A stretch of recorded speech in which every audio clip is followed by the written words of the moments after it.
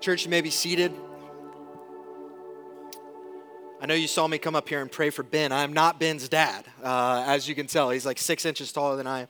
My name is Braden Rodriguez. I'm our student 1825 pastor at our Delaware campus. Thank you so much for letting me join you this morning.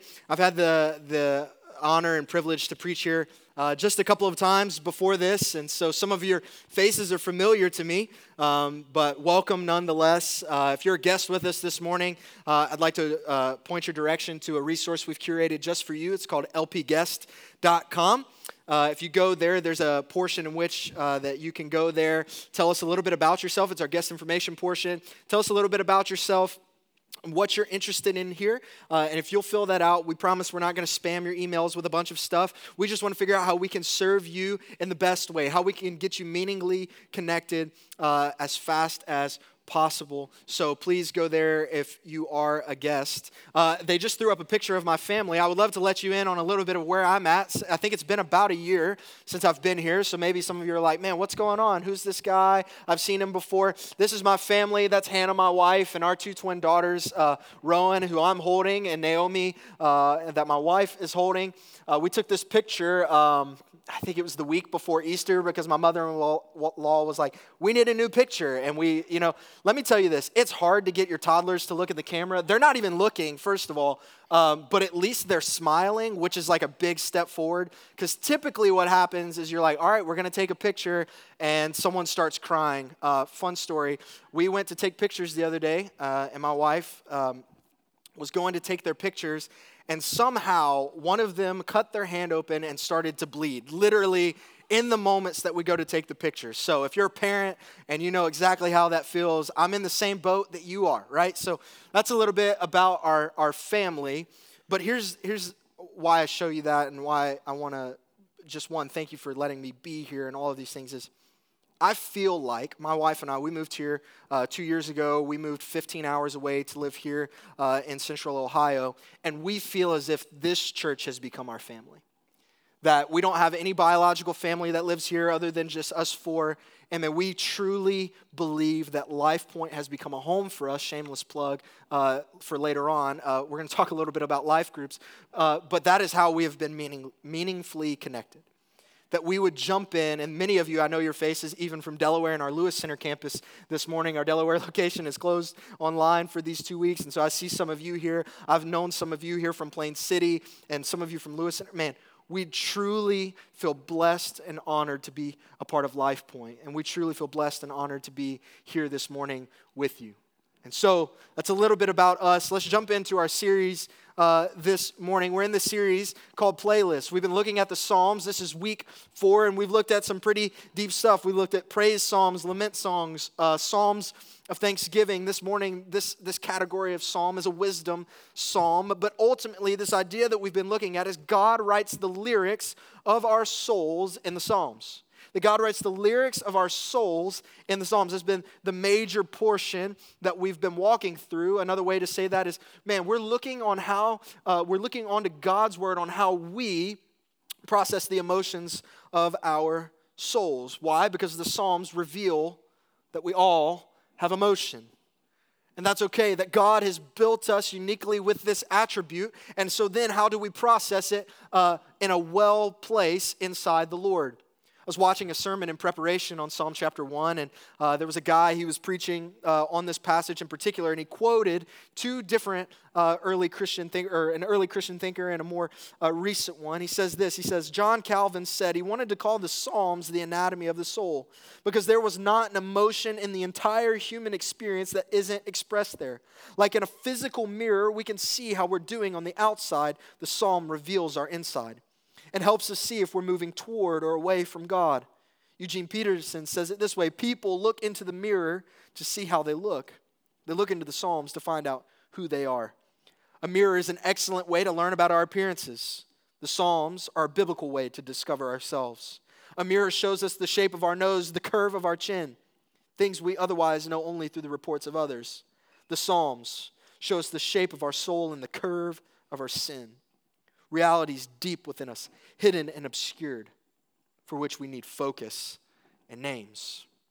This is why we walk through the Psalms. This is why we longingly look into the Word of God and ask it to be a mirror. James, the half-brother of Jesus, one of the apostles, would later on say that the law, that when we look into the Word of God, is like looking in a mirror, and it's going to begin to show us the things that are in disarray. And he would go on to say, no man looks in a mirror and then walks away and forget what he looks like, because then the mirror would be useless.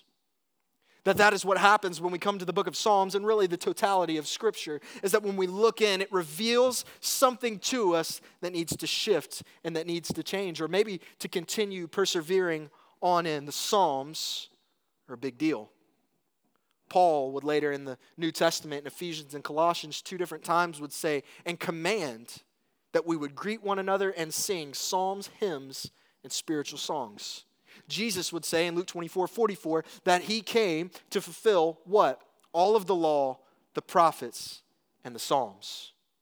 John 5:39, Jesus would look at a group of Pharisees and he would say, you seek the Scriptures because in them you think you will find eternal life. It is they that bear witness about me. From Genesis 1:1 to Malachi, all the way through the in-between, all 150 Psalms, they point directly to Jesus. The Psalms are a big deal. And then we so happen to be in Psalm chapter 1 this morning. If you have your Bible, you can open there. I would love to hear the holy ruffle of pages turning. If you have your iPhone, you can open up the YouVersion app. I would love to see the holy glow of that Bible app on your face. If you don't have either, we'll have them on the screens. But Psalm chapter 1, I found it interesting. I feel very blessed. I found it interesting we didn't start with Psalm 1. I feel blessed because I get it week 4, but the reason is I feel blessed, and it's such an amazing moment in which we get to sit in, is because often Psalm chapter 1 is called the summary of the Psalms.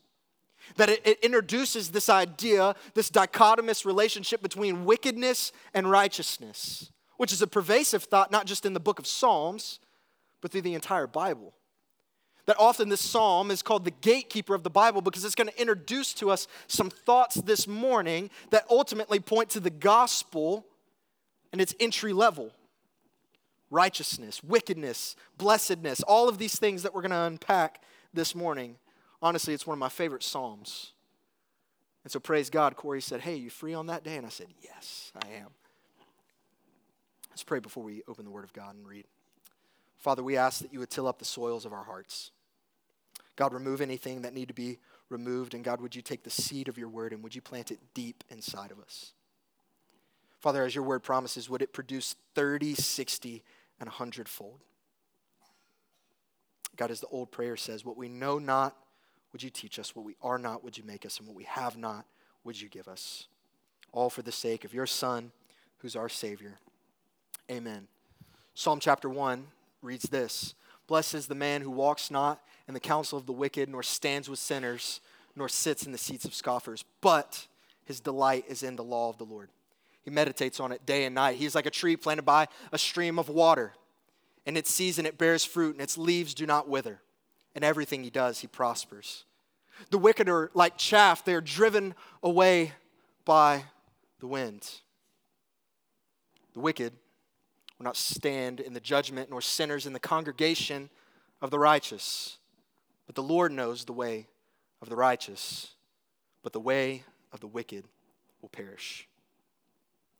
We start with this main thought this morning. If we had a main point of this text, a summary of this text, and a main point of this sermon, it would be this. Ready? 1-point sermon. Ready? If you get this, you got the whole thing. The happy man is planted in the Lord. The happy man is planted in the Lord. And you're like, Braden, this passage says nothing about happiness. Where do you get this emotion from? If you were to start here in Psalm chapter 1, verse 1, it says, blessed is the man. If you were to break down that word blessed or blessed, however you want to pronounce it, it is this idea that carries happiness. And actually, it carries some deeper connotations than just being happy. It's the state of bliss. Bliss is happiness in completion. So if we were to take a step back and we read back into Psalm chapter 1, happy is the man. The man who is in the state of complete happiness, complete satisfaction is X, Y, and Z. Timothy Keller says, happiness is possible when he preaches in Psalm chapter 1. Happiness is possible. It's what we seek. It's what we strive after. This country was built in 1776 on the idea in which it says, we hold these truths to be self-evident. All men are created equal. That we are endowed by the Creator with certain unalienable rights. That among these are life, liberty, and what? The pursuit of happiness.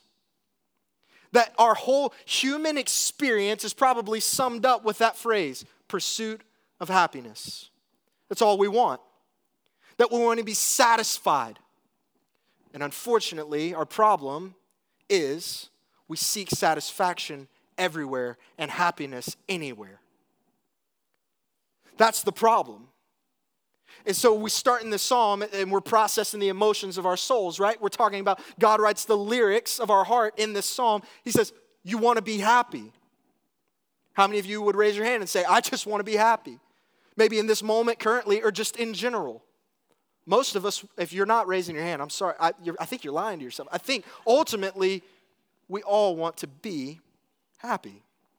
In this psalm, we'll break that down for us. How does happiness and bliss and blessedness come about? Well, he starts first with how it doesn't. So let's look at that. The one who walks not in the counsel of the wicked, nor stands in the way of the sinner, nor sits in the seat of scoffers. He says, happy is not the man who does these things. The unhappy man looks like this. He follows the counsel of wicked. He walks in a sinful way, and he sits among scoffers. I like the way that the Message paraphrase says this particular verse. It says, you don't hang out in the sin saloon, you don't slink around dead end row, and you don't go to smart mouth college. The Message version has updated that passage since, but you can Google that. It is quite humorous to read, but you think about that. You don't hang out in the sin saloon. What is a saloon? It's a place to go and drink and forget. You go down dead end road, right? A place in which that leads nowhere. It just stops at some point. You don't go to loudmouth college, right? You're not a smart mouth. You're not angry, right? We find that if you want to be a smart mouth and you want to go and just say anything you want, ultimately what you're going to find is you will be unhappy. When you follow the advice of the sinful, you live in your sinfulness, and then you begin to belong in sinfulness. This idea of having a seat amongst it. That is where you belong. It starts with this, I'll just listen to the guy. Right? I'll walk. I'll listen to the advice of the sinful, and then I begin to stand amongst it. And then my final resting place is that of sitting in the midst of it. Unhappy, dissatisfied is the man who does these things. Let's take a time out for just a moment. What is this first verse telling us? It is not to disassociate with the non-believer, right? Who walks not in the counsel of the wicked, nor stands with sinners, and sits in the seats of scoffers. What is not being advocated here is complete disassociation from the unbeliever, because what Jesus would come on the scene and say is this, is that the sick need a doctor, and they need the gospel, so go therefore. So what it's not advocating for is to never have unbelieving friends or to have people in your life in which you know that are in sinfulness. Actually, he calls us to go to those people and spread this good news to them, and we'll get there. But what I think it's ultimately saying is this, is that when you begin to seek your own passions and desires and satisfaction anywhere else other than Jesus, you will ultimately be dissatisfied. Ultimately. I talk to college students, middle school students, and high school students all the time. I've heard people in their 20s tell me, man, I can't drink anymore because it makes me anxious and depressed. Those who have struggled in sexual sin that I've been counseling them through, man, it makes me depressed. I feel terrible afterwards. That I go and do this, or I listen to this person and I go and do that, and I just don't understand my own identity.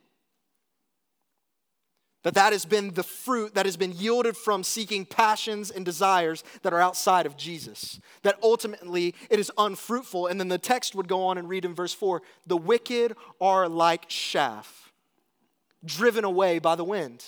That ultimately a life following our own passions and desires does have a yield. Right? This idea of a crop being brought forth. The crop of that, though, is this. It's of chaff. I had to go look that up because I was like, what in the world is chaff? What is even that, right? Because Jesus would talk about it later. We got to separate wheat and chaff. What does that mean? What is chaff? If you have wheat, which is the thing that you want because gluten is godly, you know what I'm saying? You ingest a little bit of bread, it's good for the soul. Wheat. There's this byproduct of wheat called chaff. It's this little protective shell around the thing we actually want. And so to get the wheat that we want, we have to beat it to separate it from chaff. Old ways, they would say they would beat it on the ground, or they would take things and hit it, or they would throw it up in the air on a windy day, and the chaff would get blown off. And now there's these huge machines that you throw wheat in, and it blows chaff one way and the wheat the other, and it's great. But ultimately, chaff is not good for humans. The best it is for is a byproduct to feed your livestock. Right? So we have this idea that chaff is not very good, and actually, it's just blown around by wind. I looked up a video of I guess you would call it I don't know what it is. It separates wheat and chaff, whatever it is. Somebody who knows, tell me later. They throw the wheat in, and it literally it's just dust spread everywhere. That ultimately, the yield of your life when you seek your own passions and desires is that of carried away by the wind. That when this teaching and this doctrine comes by that's not biblical or godly, you'll just follow it. When this person says, hey, come with me here, go with me there, try this new thing, you'll do it. Because you're just blown around by the wind. And you'll go. And you'll follow. Why? Because you'll try to seek satisfaction in it, and ultimately it leads somewhere. That's the earthly yield. Here's the eternal spiritual yield. Therefore, the wicked will not stand in the judgment, nor sinners in the congregation of the righteous. The Lord knows the path of the righteous, but the path of the wicked will perish. Ultimately, the happy man, the one who's planted in the Lord, and the unsatisfied man who's following his sinful passions and desires, their eternal destination is radically different. Their spiritual destination is radically it's unthinkable how big the difference is. Later in the New Testament, Jesus would say the eternal destination of those who follow their own passions and desires and who don't have a relationship with God is a place where there's weeping and gnashing of teeth. And I don't tell you that to scare you, but it is the true reality in which we live in. If we have no relationship with our Heavenly Father, we are dissatisfied and ultimately will be led to a place where there is eternal separation from our God and His people. That it is a lonely, dark destination. In our sinfulness, we're in a bad way.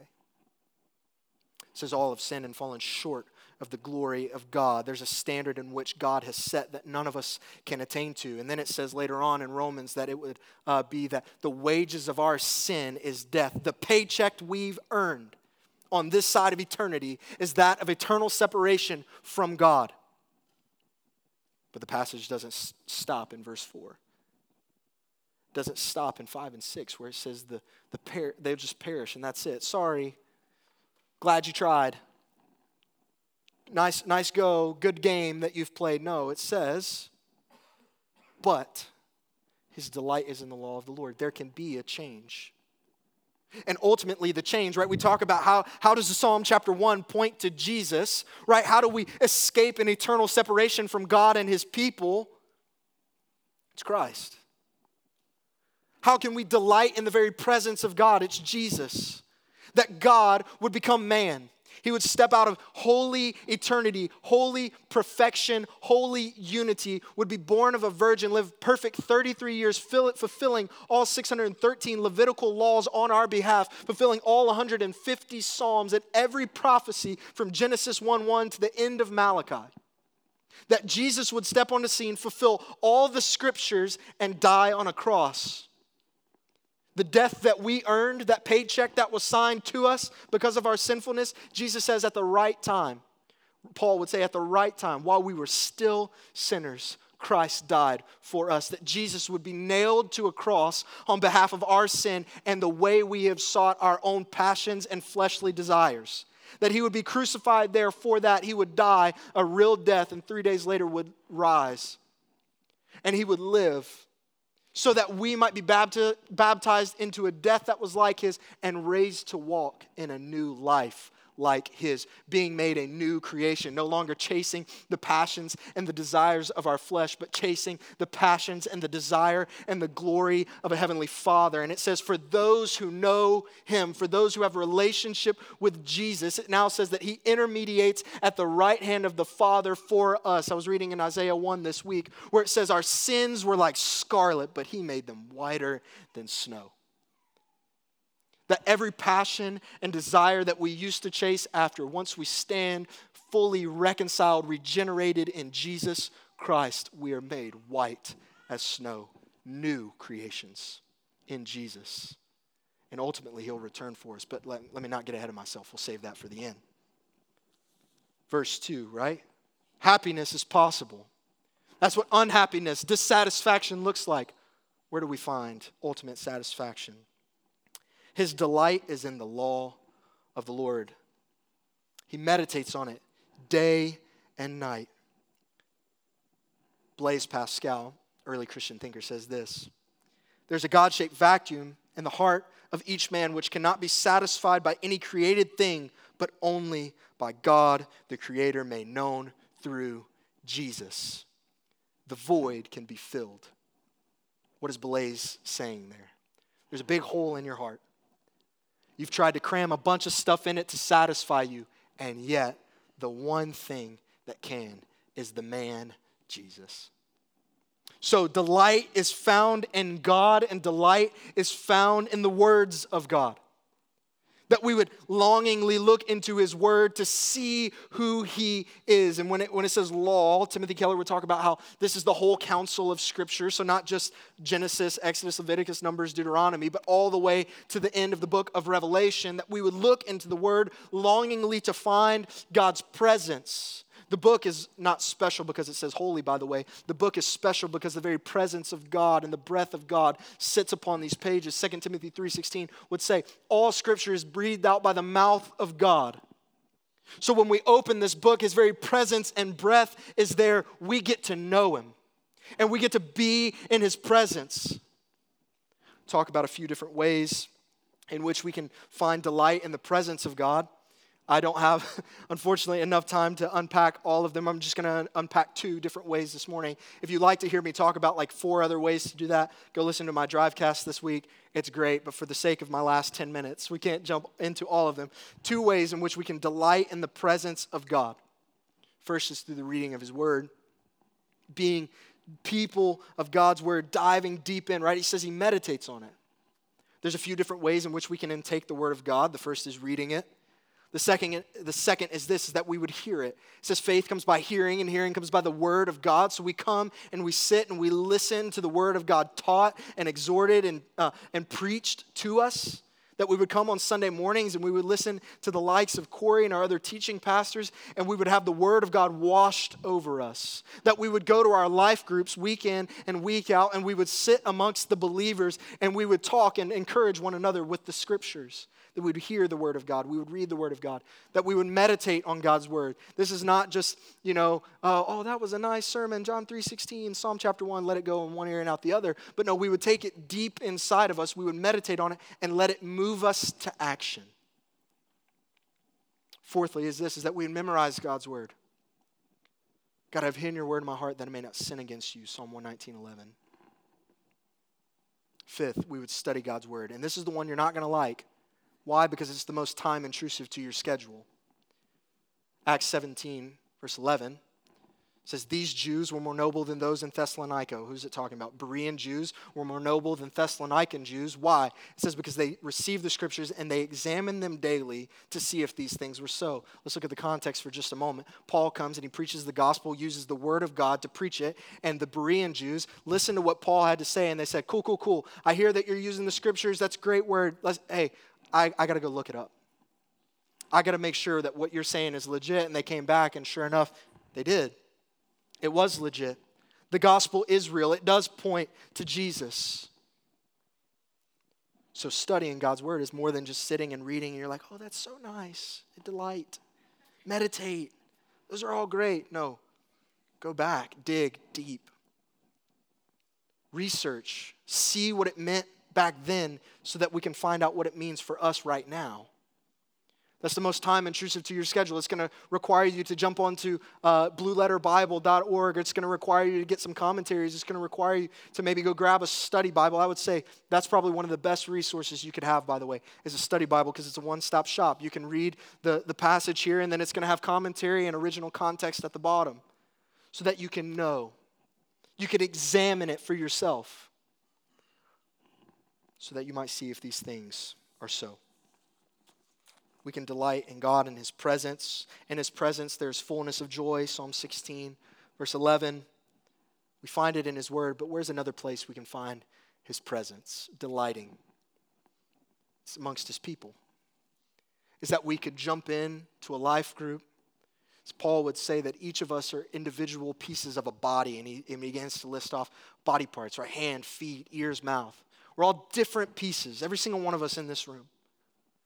And he says, and once we get all together, we become one body led by the head, Jesus.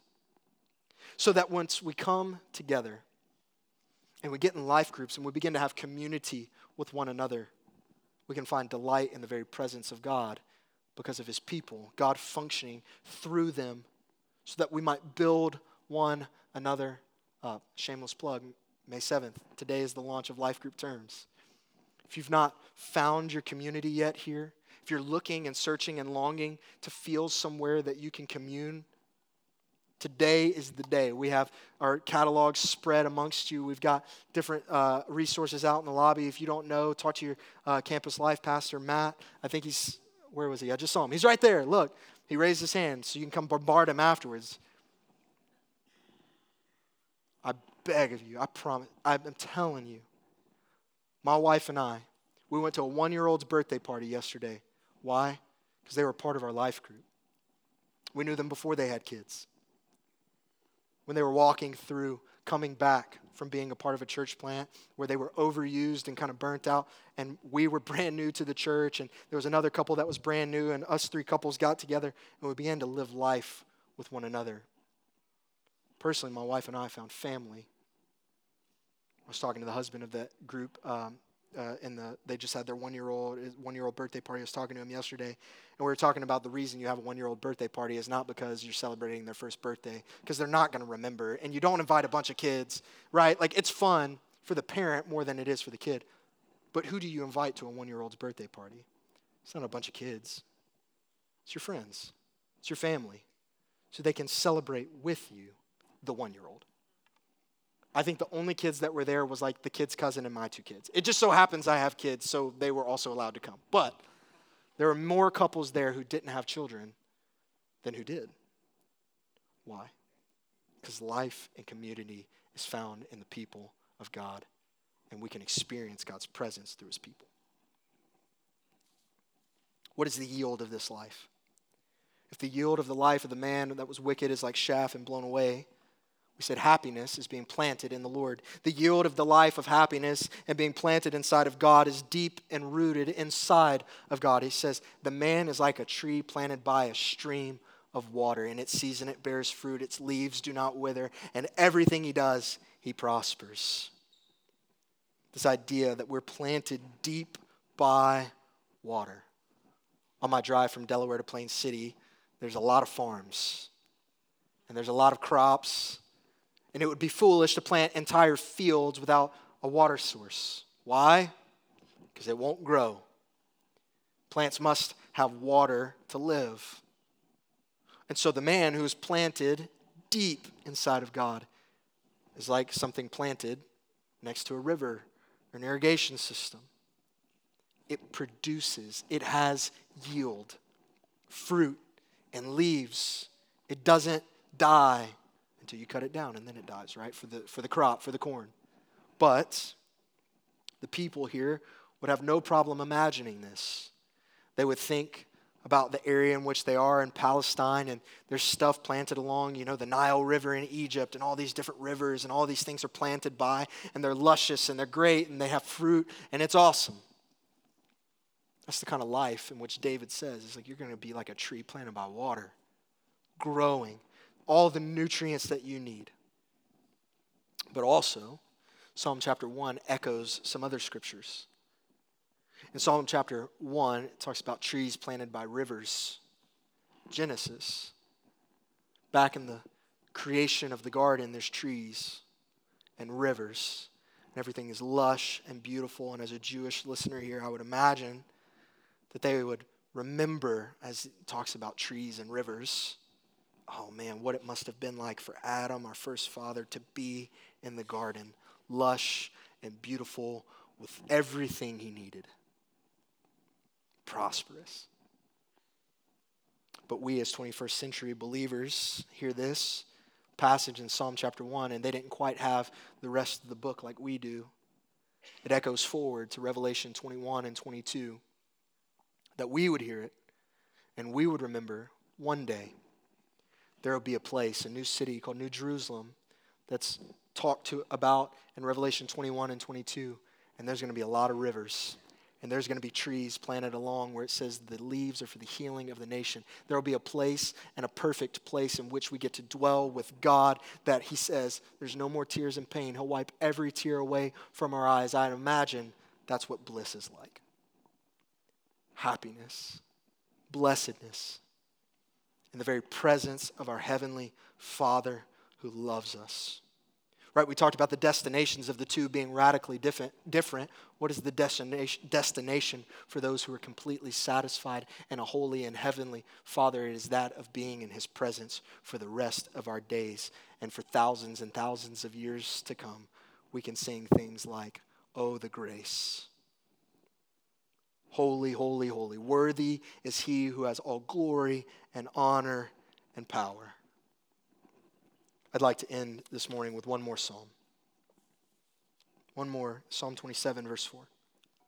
"One thing I have asked of the Lord, that I will seek after, that I may dwell in the house of the Lord all the days of my life, to gaze upon the beauty of the Lord and to inquire in his temple." David writes this psalm in the midst of some trying times, in the midst of trouble. And here's his prayer. I want you. I want to be in your house. God, I want to look upon your beauty, and I just want to ask you a lot of questions. He's longed for God in the midst of trouble. Why? Because ultimately, being in God's presence is where he belongs. He knows this is where he will be complete. Happiness is with God, because ultimately it's where we belong. We belong with God. We belong with our heavenly Father. If you bow your heads and close your eyes, just think with me for a few moments.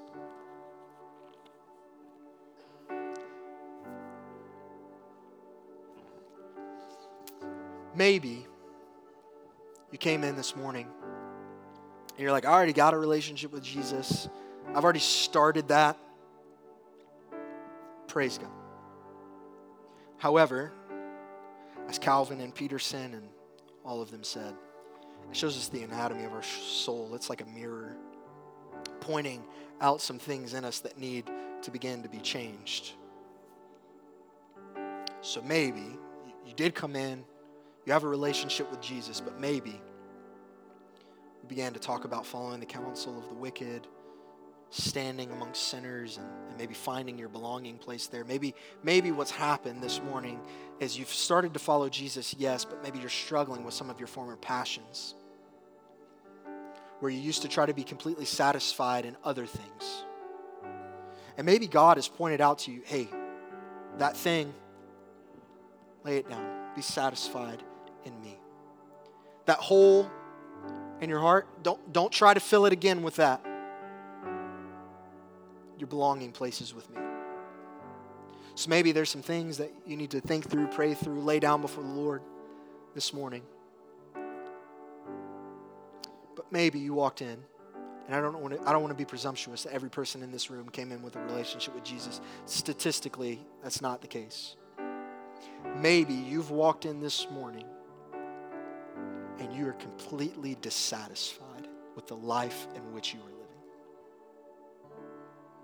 You are unhappy. You feel incomplete. There's a promise in the scriptures. is that you can be satisfied. That there was this man named Jesus who said, if you'll just come to me, all that satisfaction, if you're thirsty, come and drink, you will be satisfied. If you're hungry, come and eat, you will be filled.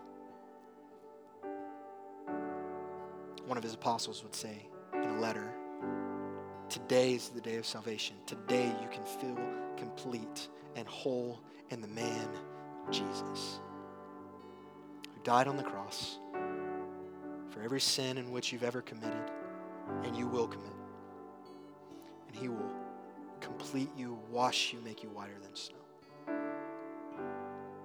Let me pray for us and then we'll worship. Father, this morning we ask that you would come. You would do the work in which only you can do. For those of us who have had relationship with you for quite some time or a little time, and Father, we've struggled with the passions of our flesh and the desires in which we used to seek after and following you, Father, would you begin to move us in the direction of delighting in your presence, delighting in your word, delighting in your people, forsaking all sin and passion and desire that was once before. But rather, God, we would find it in you.